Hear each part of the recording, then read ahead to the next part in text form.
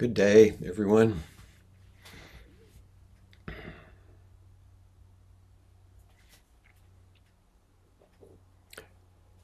Looks like people are still streaming in.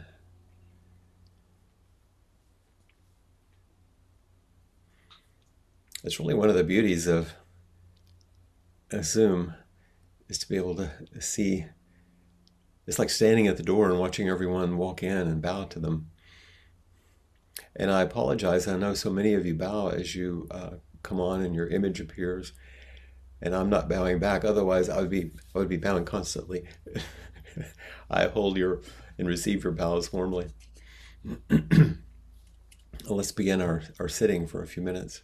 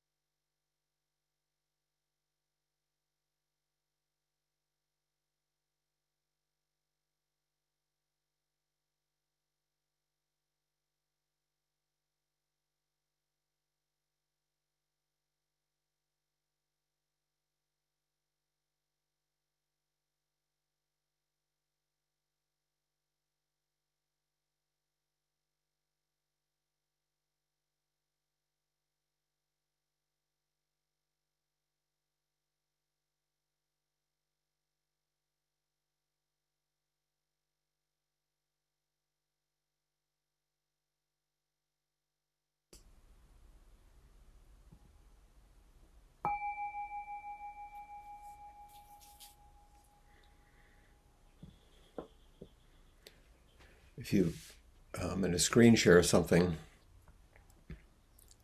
that I would invite you to use your voice to chant along with me. You see this encouragement for practice aspiration. Let's say this together. May all awakened beings extend with true compassion their luminous mirror wisdom. May the merit and virtue of this group, along with our everyday practices, extend to all beings everywhere.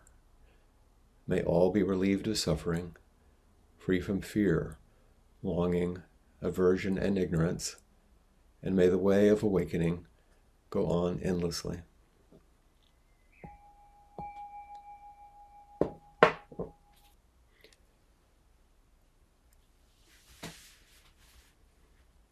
As many of you know, that's a variation of more traditional dedication that we use.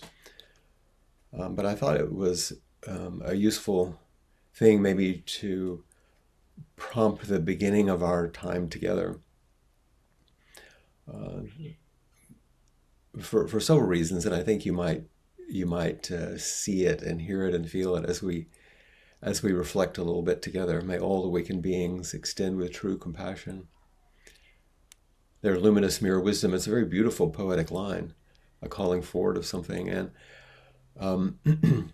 as I see the image of Peg, for example, sitting, and I know where she's sitting now but she's sitting right at the table in which I copied all the immense documents with her and with Vicky, and in that embodied process, it's like invoking all awakened beings and positioning oneself with one's body in that feel. May all awakened beings extend with true compassion their luminous mirror wisdom. It's so beautiful. May the merit and virtue of this group, this particular time right now, and our everyday practices that we do, extend to all beings everywhere. So it's that sense of the Bodhisattva vow, that this is for all beings. And then the wish that, in some ways, like the Metta Sutta, may all be free from the difficulties that we meet in life, and may the way of awakening that we're practicing go on forever, not end, which is part of what our dedication to our own practice, and certainly the ceremonies that Peg and I were involved in, embody and express deeply. So since I wanted to do a little more reflection on this, the way in which these ceremonies and what's unfolded over the last couple of months is still moving, I thought that was a good way for us to begin. The truth is, I don't know what's happened to me. And I said that last time, and I bet it's a little bit too soon to understand all of that.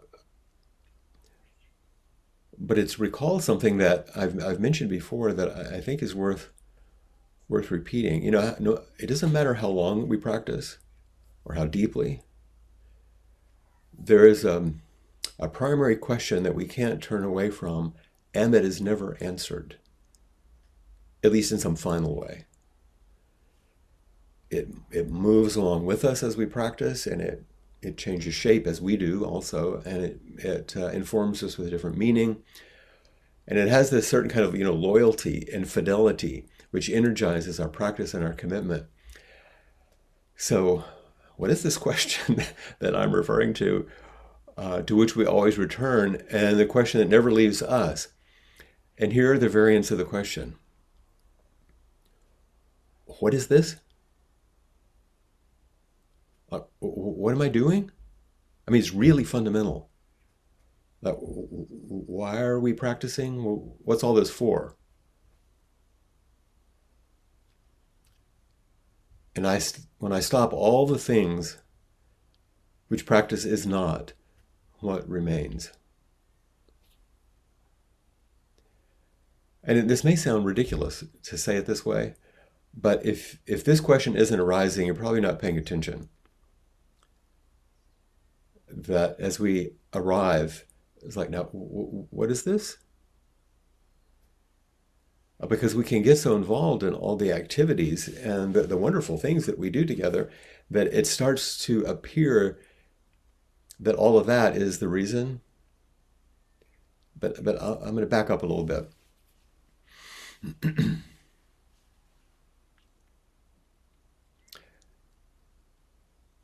Having engaged these more formal and more powerful ceremonies, which bring this question even closer, like, what the heck is this? It's so big and so powerful and so esoteric in some places. And yet it has this profound impact. I can't really be sure about how I'm being reshaped or what's yet to be revealed. But what I do know, more than ever, is that I've been connecting with, maybe you would call it an unseen world through my body.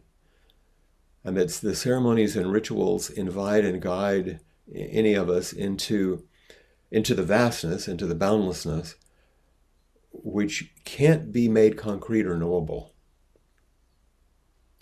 And it's ongoing.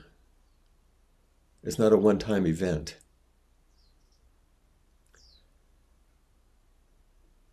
And all of this has been a deep reminder that I never actually knew the answer to this fundamental question in the first place. It's not as if, oh, have Dharma transmission, then you'll know. You'll get the secret in those ceremonies at midnight. Or you'll be given the esoteric teachings that have been saved back for the, all of these notions we have. Mainly it's a reminder that we never know what this life actually is. And the desire to cling to some finality of finally getting it. I think I said last week that we realize that life is not solvable. This is why we practice. And it's why we also, so many of you have told me this over the last bit when I was going through these retreats with you, and you come to me and you said, this is, I feel like I'm coming home. I don't feel like this is something new. I feel like I'm remembering something. You know this feeling? Even though it seems strange, it's like, oh, because it touches something deeper than your knowing or your experience. And it's one of the primary functions of practice. It isn't the fruit of practice. It's the function of practice to bring us back to this question. The question that will open us into a life that is different than the life that we're living now. And that transformation is what all awakened beings are extending to us with their luminous mirror wisdom. In the foreword to the book that I've referenced a couple of times lately, The Shamanic Bones of Zen, Paula Arai, who wrote the foreword, she's a wonderful academic, actually, but practices deeply in our tradition. Here's just a few words from her. She says, Zen practice and teachings galvanize boundless embodied activity. So I'm just slowing down because that's a lot right there. Zen practice and teachings galvanize boundless embodied activity and amplify transformative power. Woo, that sounds like a lot, doesn't it? It galvanizes boundless embodied activity and amplifies transformative power. But then the important one, and most of its massive activity occurs below the surface. And most of what happens, you don't get to actually know and understand in the way that you understand how to get to the grocery store or how to do the laundry. She said, in accordance with the vow to liberate all beings, any barriers that stand in the way of compassion must be dismantled. And anything that serves compassion can be enlisted. So now we're talking about the fruit of practice. The function of practice is to dismantle our ideas about what we think it is. And the fruit of practice is to call forward compassion. and help us dissolve some of the barriers to compassion. And she makes quite a powerful statement at the end. She said, as humans, we are organic, impermanent forms of congealed earth who channel water, animate fire, and circulate air, and we are capable of embodying flowing well springs of love. And then the question, are you willing to experience love? And the willingness is also part of what this practice encourages and makes possible. So the function of unknowing is the flowering of kindness and compassion.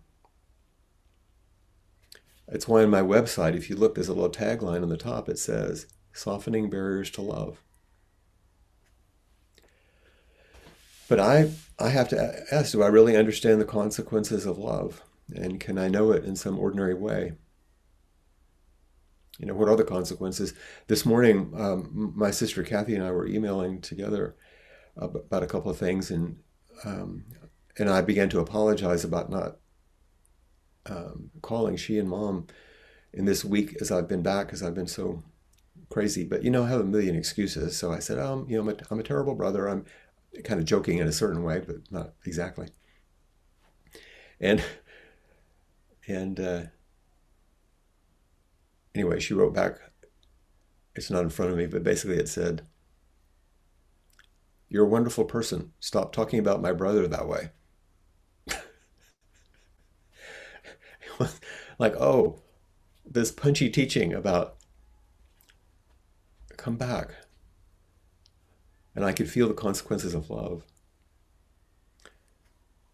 The nature of our true self, who we really are, is exposed through Zen practice. If you want to know one of the reasons we're doing it, is because we risk total exposure.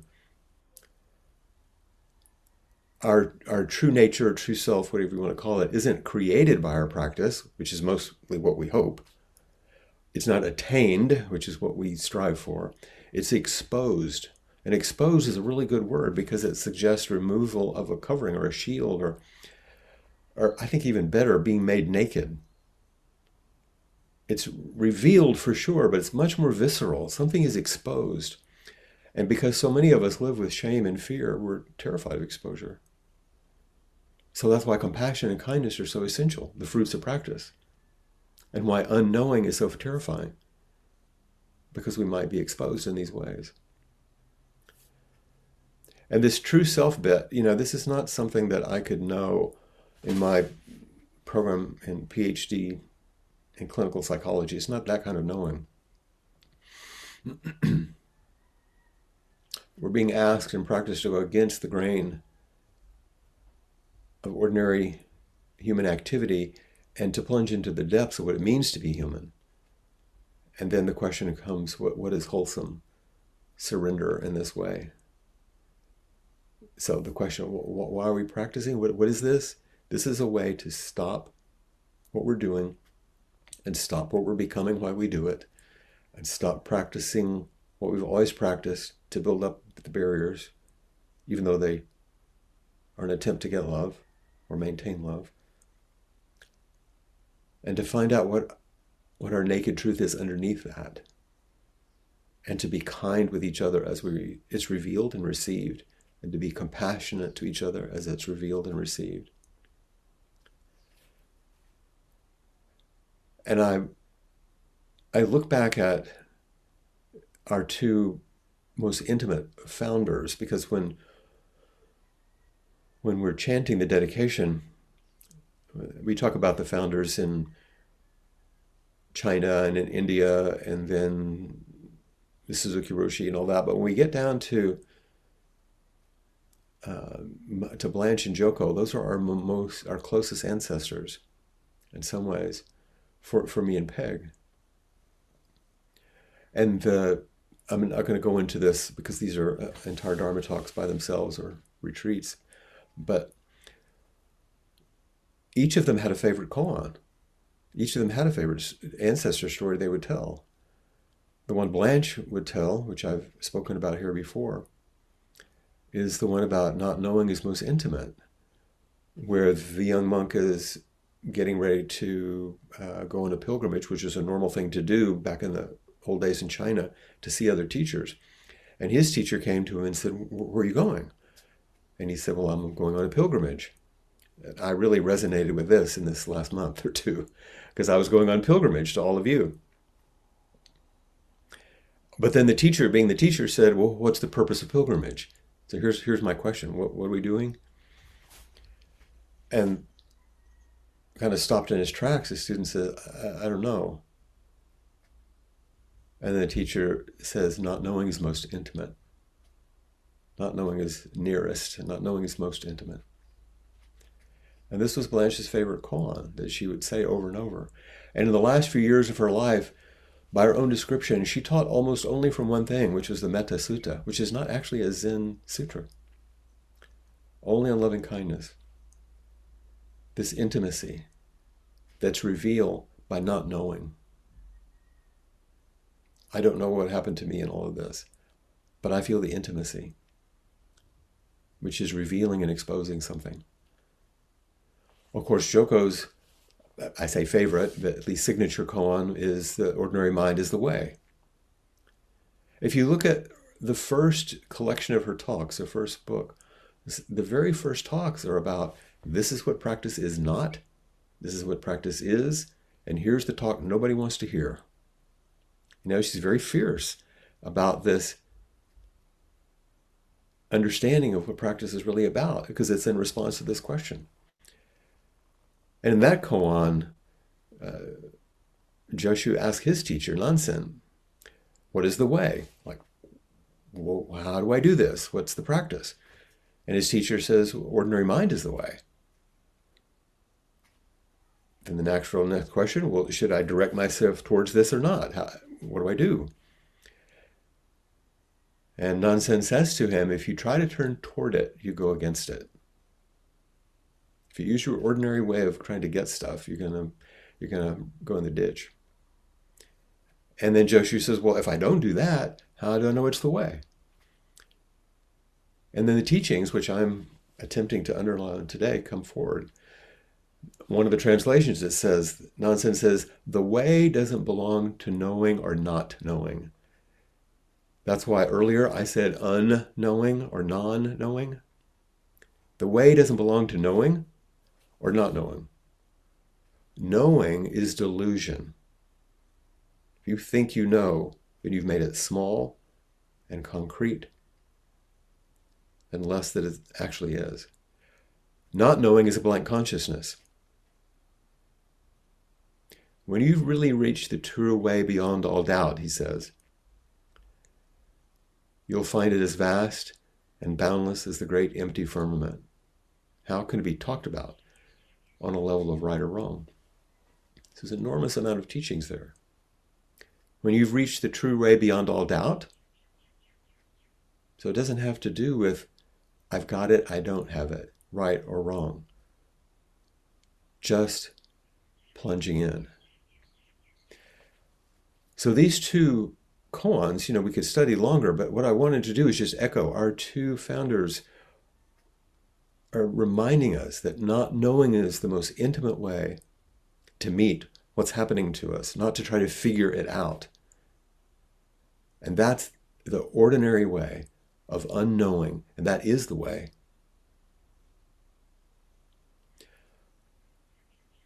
What I have come to understand maybe a little more, not understand as in grasp, but move through me, is that relinquishment, giving, offering, and generosity are the same thing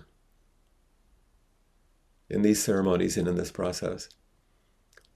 Nothing has been given and nothing was taken away. The entire universe is always right here in front of us. And paying attention by sitting zazen and stopping everything else we're doing allows everything to come to us, and it reveals the grand miracle without our having to know or understand anything. Nothing has to be comprehended. It has to be met. And it turns out that giving up everything and receiving everything, relinquishment and generosity turn out to be the same thing. And secondly, that groundlessness, emptiness, and fullness also turn out to be the same thing. When we let go, soften our grip on the self-centered dream, and we take down the barriers, soften the barriers to love, everything just comes flooding in. And as we relinquish what we think is necessary in our practice, what's essential is already intimate and already complete. So groundlessness and fullness are also the same. And thirdly, that impermanence and mutual causality, or no self, whatever you want to call it, emptiness, are also the same thing. Everything is just a contingent flow, coming and going, being born and dying, but that's not even correct, because those are names which indicate things that come before and after. There isn't a before or an after. There's just this unending, completely woven together movement of everything. I don't want to go into the whole thing, but in all the retreats that I led, I used Trudy Johnson's beautiful poem, The Yes and the No. And in the middle of it, there's a line where she says, "Can I embrace the impossibility of knowing as liberation?" Can I embrace the impossibility of knowing as liberation? And this, I guess, is what I'm circling around more and more. The primary question, what is this? What are we doing? Why do you come in to inquiry on Tuesdays, or come back to a retreat, or practice on your own, or order every Zen book off of Amazon, or whatever you do? It's because we really, really want to get it. And those things are useful. They're good ways of filling time and supporting our practice. Finally, relinquishing it all, which is what we embody when we sit in Zazen. We stop and take a posture in alignment with the Buddhas, with all awakened beings. And we extend luminous mirror wisdom and dedicate the merit of what we're doing with each breath in the service of releasing ourselves and all beings from suffering, and carrying the awakened way forward in our bodies.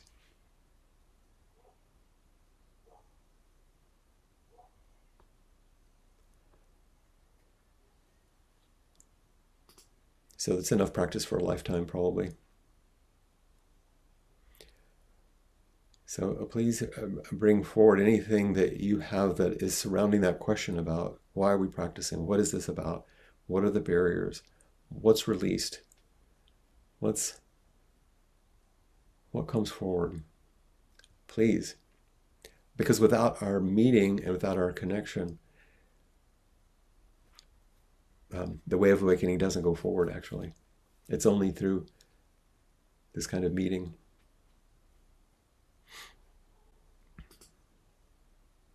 So please raise your hand. Hello. Hello, everybody. Good to see you. Good to see you. I love that you got it down to a simple question about why do I come to practice and why do I practice? And the first thing that came into my mind is because I like peace. And as far as revealing, it seems as though the more I practice, and it's not a quantitative thing, because as soon as I start claiming something about practice, I start going into a mentality of trying to acquire something. But the more I do it with a sense of just beingness, is the more I get comfortable with the revealing of who I am, and the more I kind of let myself off the hook of old patterns that I don't always see present. And I rely on people around me sometimes to help me hold a mirror up, whether they see me being anxious or we have discussions around why I'm not sleeping well or whatever the condition is, if you will. It's a disturbance, and I've been thinking lately about the idea of when I find out something about myself that may not be serving me, as I'm learning better through practice to let it flow, see it, accept it, and not hook into it. Don't buy into the Shempa, the hijacking. And so your talk was beautiful today. It helped me realize that without it being an attainment of something, I feel an attainment of peace within myself. Yeah, you're just what you said in the beginning is so useful. You said because I like peace. So how do you practice when there's not peace? Because we don't always get peace. And what happens when we meet what we don't like? Yeah. And the practice of peace lets go of liking or disliking, and peace and non-peace. Yeah. It goes And beyond that. But it's a great entryway because who doesn't want peace? Of course we do. yeah. I want Yeah. that too. And it's a good entryway. And we're going to have to relinquish that too. Not as in a giving up or a passive lying down, but giving up our idea of what we think peace is Yeah. and what we think liking is. It's going to take us into even more naked territory, more intimacy, Yeah. which is what you began to talk about then. Yeah. But And I, I just want to nudge you further because I know that's what you want. I yeah. know you well And enough. I think your question is so well addressed to me, because what do I do when things aren't going well? And I go straight to control, a Right. And we delusion. want to explain, we want to predict, we want to control all those things that we talk about. And that's the direction we go instead of the not knowing. Yeah. And And that's when the I harder get, practice. yeah, when I get to the surrender of not knowing, it's like I wear myself out and then I get there. Mhm. Practice just makes it less complicated. Yeah. We have to come through as many machinations for over time. And that's why the essential practice of Zazen is so crucial because we enact not having to know anything, just offering ourselves fully to the practice, to Yeah. not doing, to not solving, and yet full presence. Yeah. I had an interaction yesterday with my son-in-law. Um, he and my daughter are struggling in a relationship, and any relationship, we know, Sue and I always refer to them as having seasons. And they're struggling. And I found myself, after going through many mental gymnastics in my head for the last couple of days, I finally just looked at him and said, "I love you, and there's nothing you can do about that. And I hope for you good things." And I asked him not to give up on goodness. And so that's all I get to do. Um, anyway, what a precious gift to see you. I am so sad about missing you in Hawaii, Yeah, but I'm that sorry was, you can't come too. But what yeah, you just said about your son is it's like when my sister Kathy said, it's good. yeah, Nice to yourself. Just love yourself. yeah, yeah. Thank you. Thank you, Clint. Do my best to Sue. Thanks. Okay, okay. A very rich reflections this morning. I mean, it's noon, whatever this is. Um, I was wanting to share and ask a question. The share is a more concrete kind of thing. I've been having lots of things that are not so concrete, but that are what I call synchronicity of all the interconnectedness of all of this. And the concrete one that the question that came to my mind when you said, what is this? What is the question that follows us?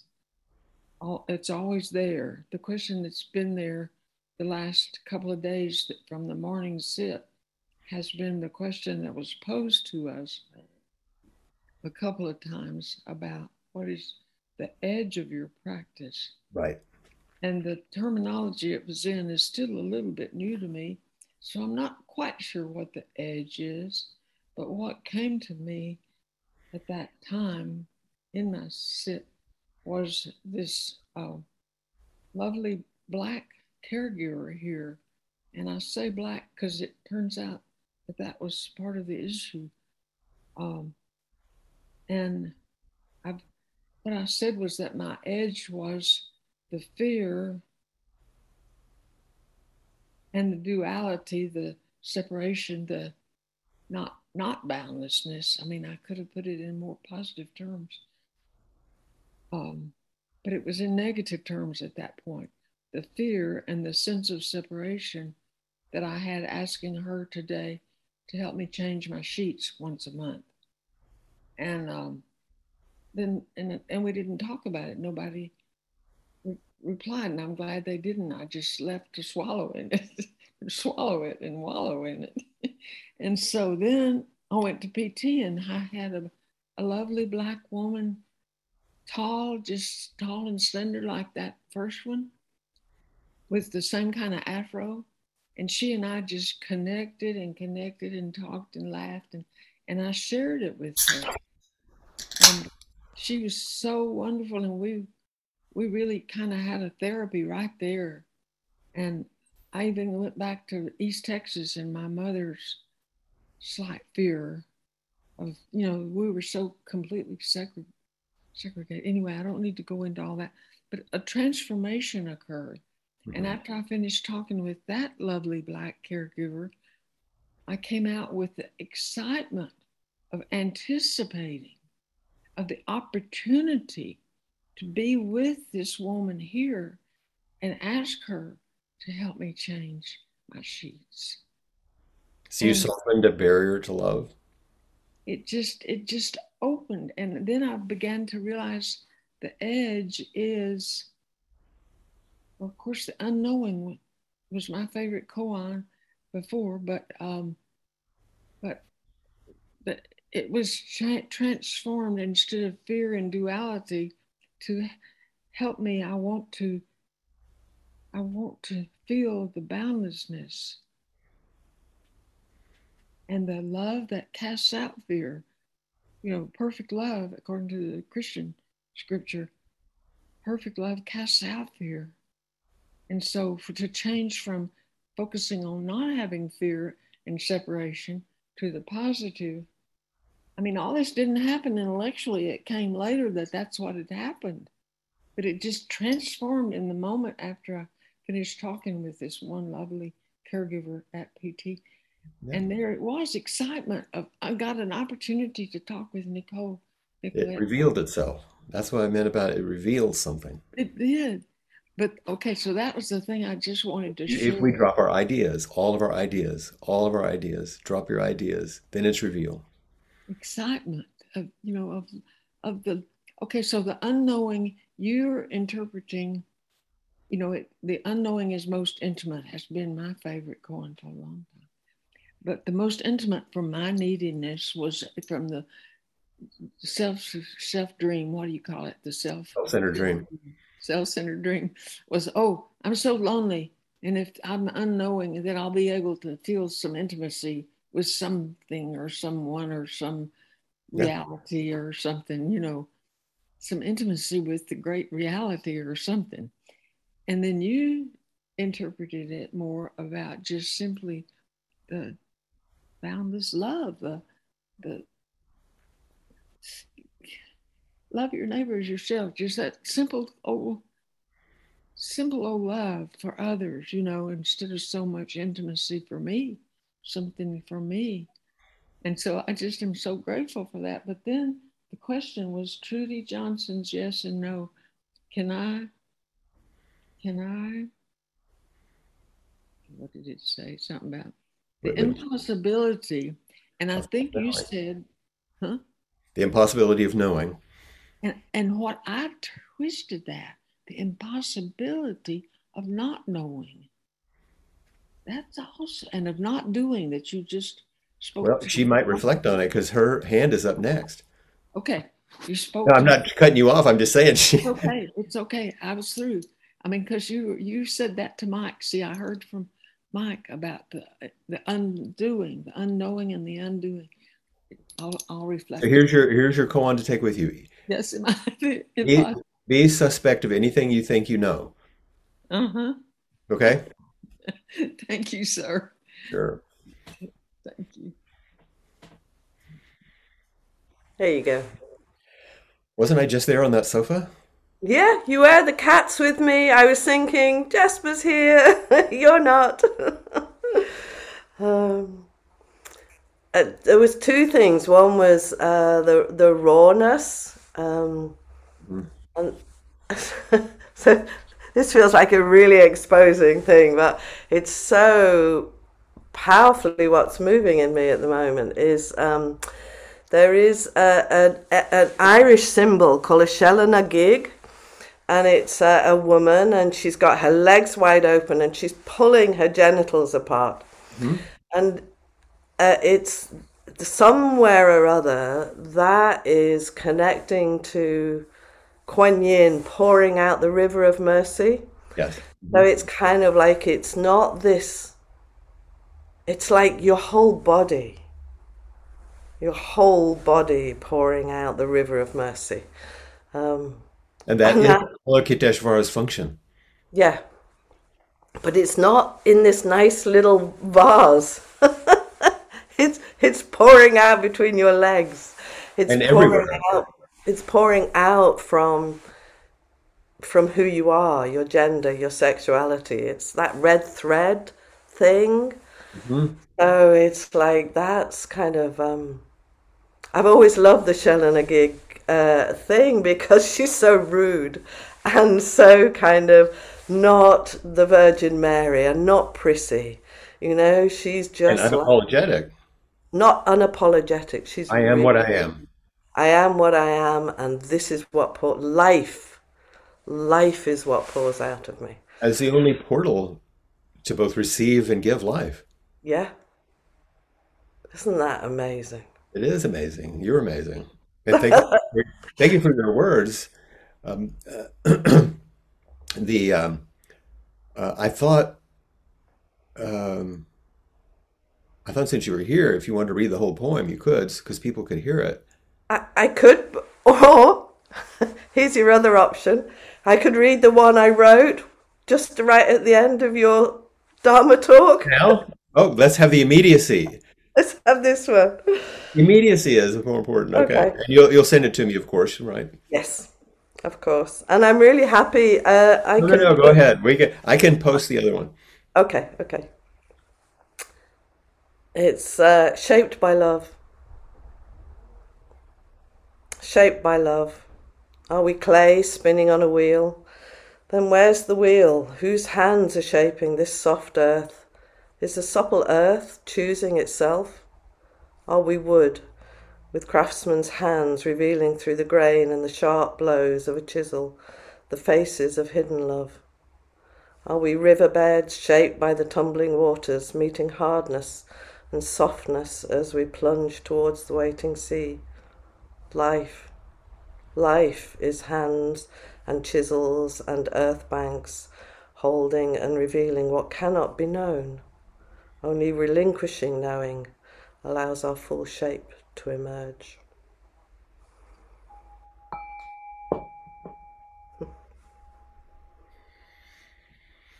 So beautiful. So beautiful. And I think that's that not knowing, um, having had a long term addiction to knowing, the deep pleasure of realizing I basically know fuck all, and that's really fine, and the only way it can be. It's on a sort of a mundane level, but echoing the same thing is when we were preparing for my being with you and all the Sangha in the north of England, and we set up the deepening practice days after the retreat. Your statement was, we don't know what we don't know. Yeah. And part of that was a request for the forms, but you were requesting the container for us to be able to tolerate not knowing, Yeah. not the completion of knowing. And that's what the forms are for. And that's where it gets confusing Yeah. because it's a lot to tolerate. And that Shelena Gig image is like, that's a lot to tolerate. That kind of, that sense of, You not turn away. yeah. Okay, I just cross my legs actually. Yeah, yeah. So there's something about that how do we tolerate the fact that life really wants to flow through us? Mhm. Um, Yeah, and that's part of the question of practice. Well, why are we doing this? why are we doing this? Yeah, It's to get out of the way of life to flow through us, and it's going to flow the way it's going to flow, and not the way we want it to. And it's a it is a big mess, sure. yeah, But that statement that came up from my wonderful student in Minneapolis, where she'd written it down, we're messy miracles, not perfectible creatures. yeah. So, Thank you. thank you. And we have Genevieve.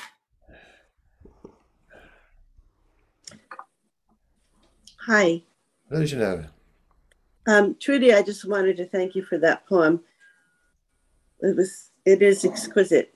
And I couldn't help raising my hand because talking about life flowing through and opening to life flowing through, ever since my intensive with you, Flint, I mean, while it started during the intensive, my whole torso just started shaking. And it was as if I were sobbing, but it was very little in the way of tears. It was really a shuddering up Hmm. from my heart. And it felt as though my ribs, you know, how they pull the ribs apart when they have to work on a heart. It felt like my ribs had been pulled open and my heart was, vulnerable. And every time there was like the moment there was a true connection, it would just start all over again. And I just shake and shake and shake and feel. And I felt as though water were flowing up through me, through my heart, that had through a dry riverbed that had never felt water before. Mm. And I felt also very geological, like tectonic plates were shifting and there was seismographic activity, and it all felt really healthy. Like it felt right somehow. And at the same time, like,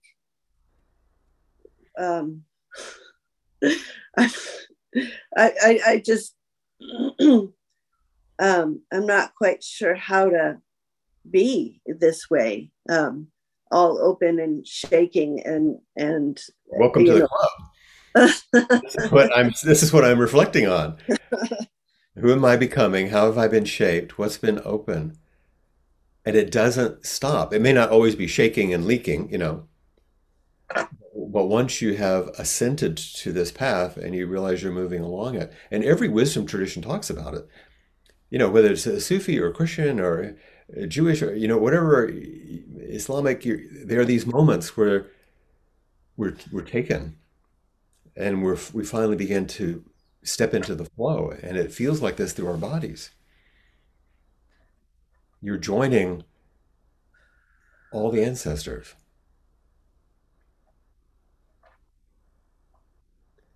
And it's right here, right now, ordinary life. it is really ordinary. Yes, and extraordinary all at the same time because you can't know what that difference is anymore, like I was talking about. It's like the ordinary has become extraordinary just because I'm experiencing it differently. That's right. And it also can be really exhausting because every interaction is like real and then fully connected and fully present, and then you feel the whole thing. And Well, I tell you a little secret. The exhaustion part is the indication of the little bit of a holding back. Mm. And I that is, feel a lot of holding back at yeah, points. it's not a criticism. It's the exhaustion are the little barriers. Otherwise, it's just free flow. Mm. It's this parts of self, parts of the self-centered, parts of personality still holding. Well, So it's still, that's just a pointer. That's not a criticism, yeah. because we all feel it. It's like, oh, there's a little more to let go of there. And I really feel like I don't know anymore. And it does feel more intimate. Mm-hmm. And I don't know if when I think of the koan, I think of curiosity as most intimate. Good. That's a great one. When in doubt, turn to curiosity. Perfect. Thank you. Thank you.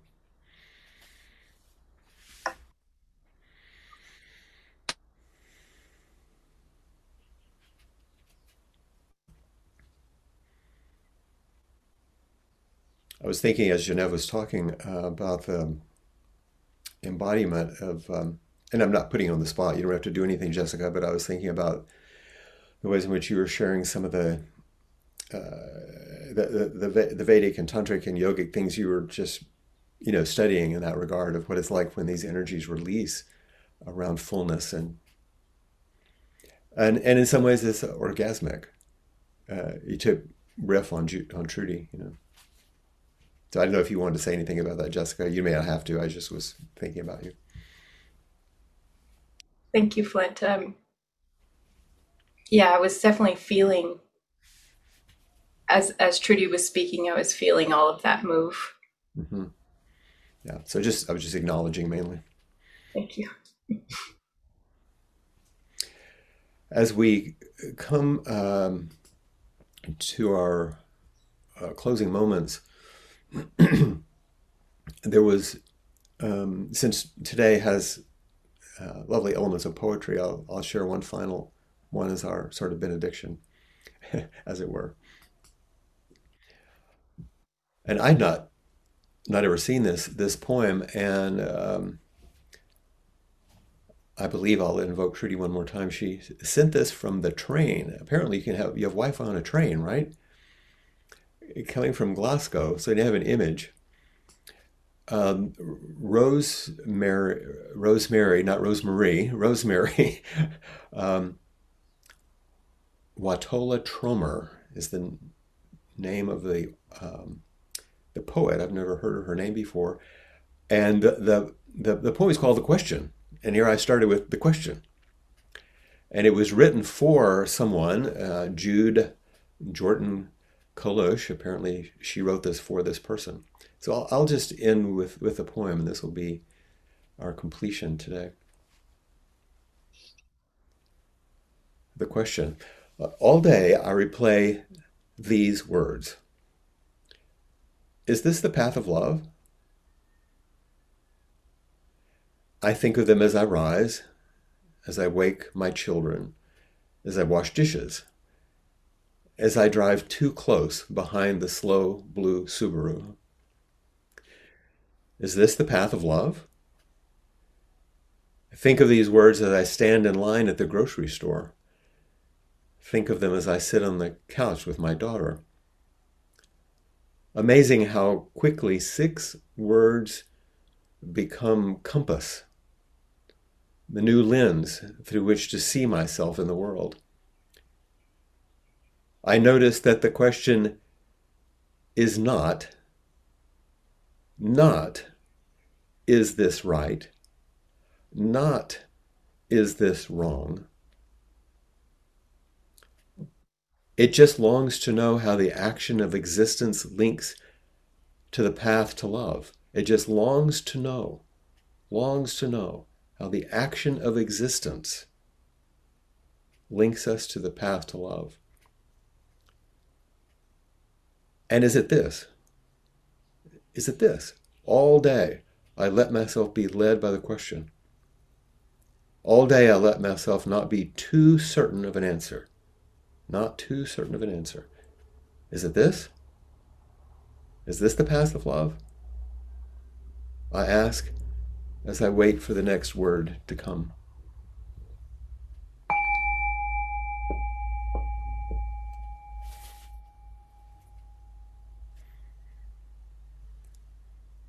And thank you for your immense gift, which is your presence,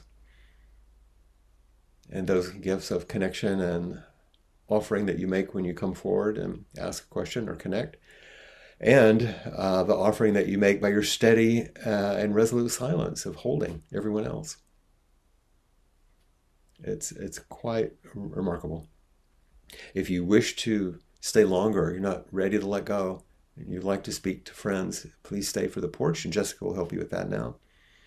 And probably Maria's out there.